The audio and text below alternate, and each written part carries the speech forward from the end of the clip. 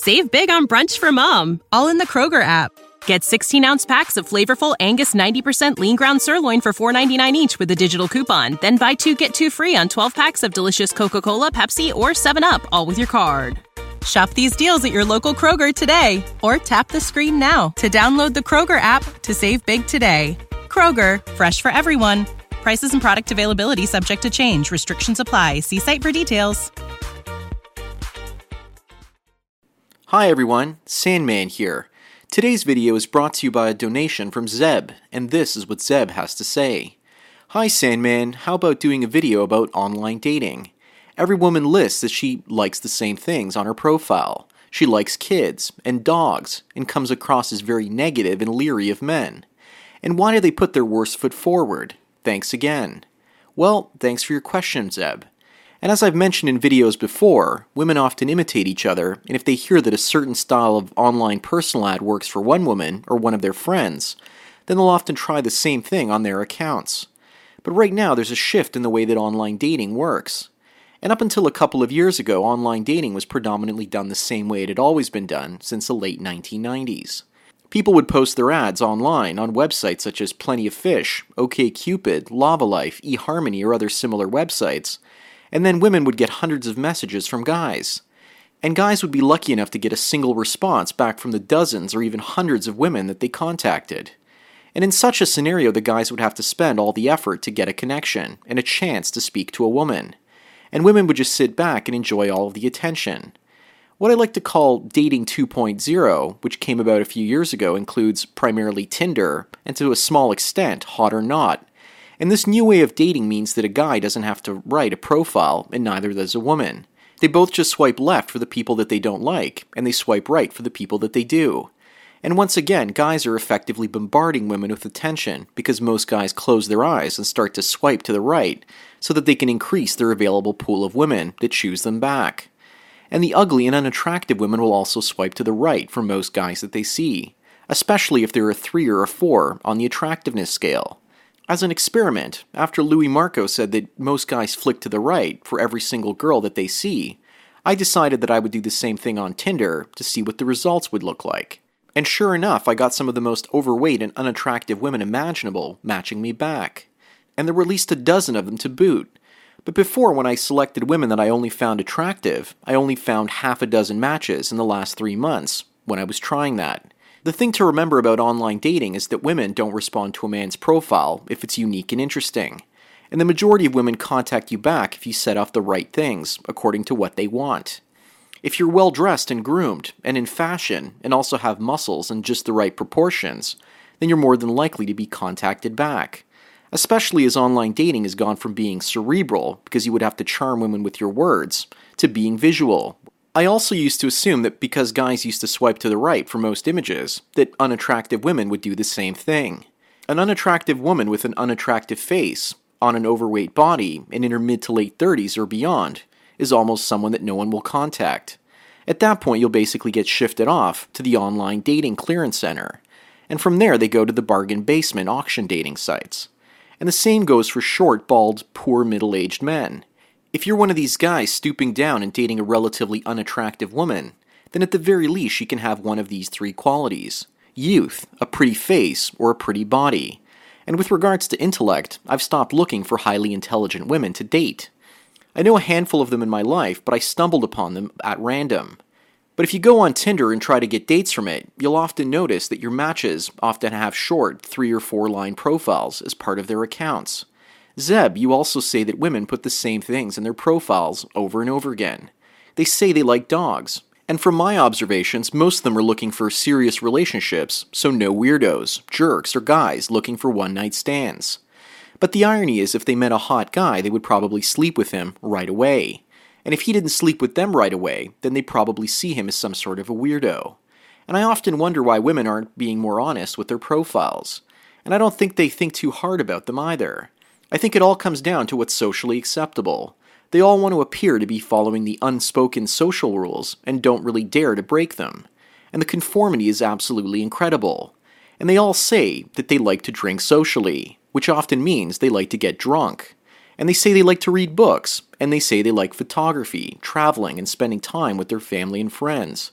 Or they're basically foodies that enjoy eating expensive meals. Or this one is my personal favorite, I'm into spirituality. For once, I'd like to hear something completely different in one of these profiles. And they all seem to be doing yoga and carrying around a yoga mat wherever they go. And why couldn't they be into martial arts, urban exploration, writing their own music or poetry, or perhaps into peak oil awareness, or into sustainability or survivalism? Most guys I know are into travel, reading, they like dogs, and they enjoy a good meal. But in addition to these activities, they also enjoy other things that are unique to their personality and escape conformity. Most guys enjoy what women enjoy as well, but most guys don't always enjoy what other guys do. Most men seem to appear to be better at making up their own minds and staying true to their own desires. Most women seem not to have this ability or quality. Their value in dating and life comes to the relative value of other females. Many men value themselves against other guys based on the relative value of their utility, how much money he makes versus his friends. But some men don't care about money. But making money working at something is how most men often gain their value with regards to their own self-worth. With regards to my own value, I see my YouTube channel coming under attack by view bots the last few days, and it's shattered a little bit of my self-worth. Just thinking of the possibility of losing what I've built over the last year attempts to diminish my internal worth as well as self-esteem. And I find it ironic that I'm only being attacked now that I get 500,000 views per month on YouTube, and I'm starting to gain 2,500 subscribers per month.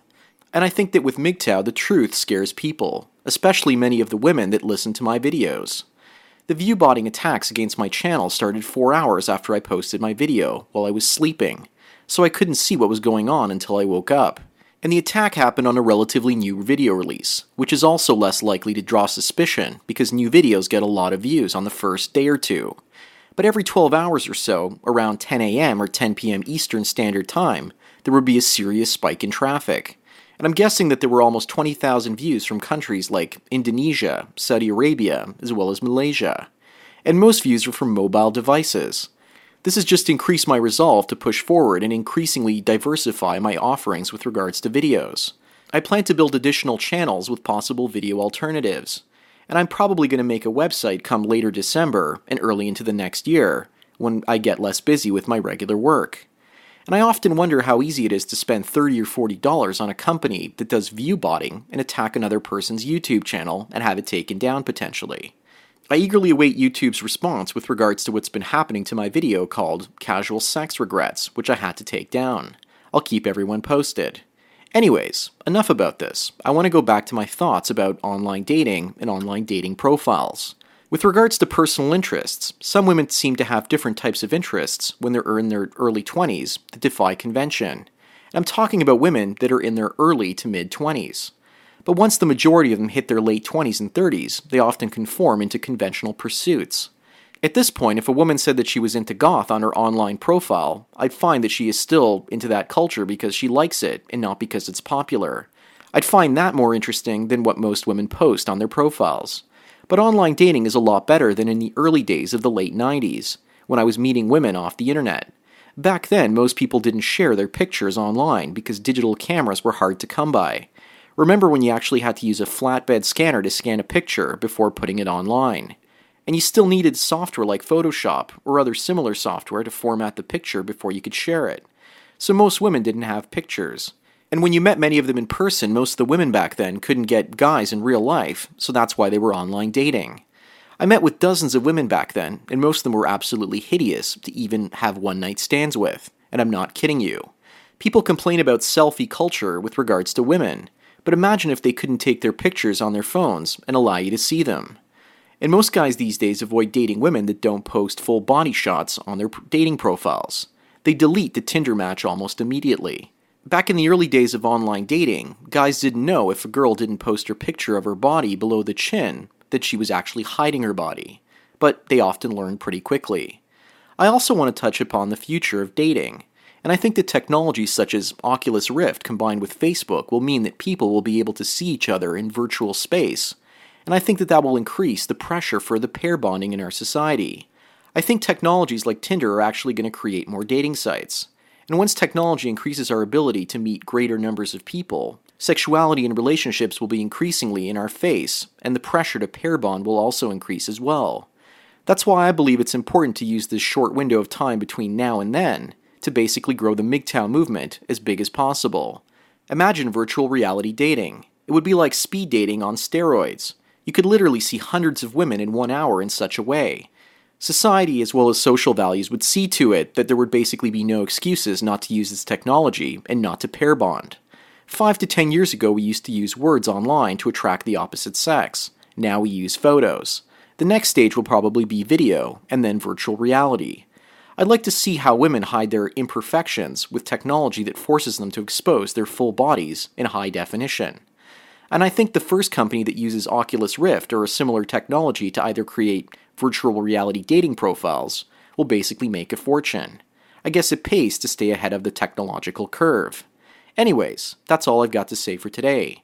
Thanks again to Zeb for his donation, and thank you everyone else for taking your daily dose of red pills. So enjoy the rest of your day, and cheers.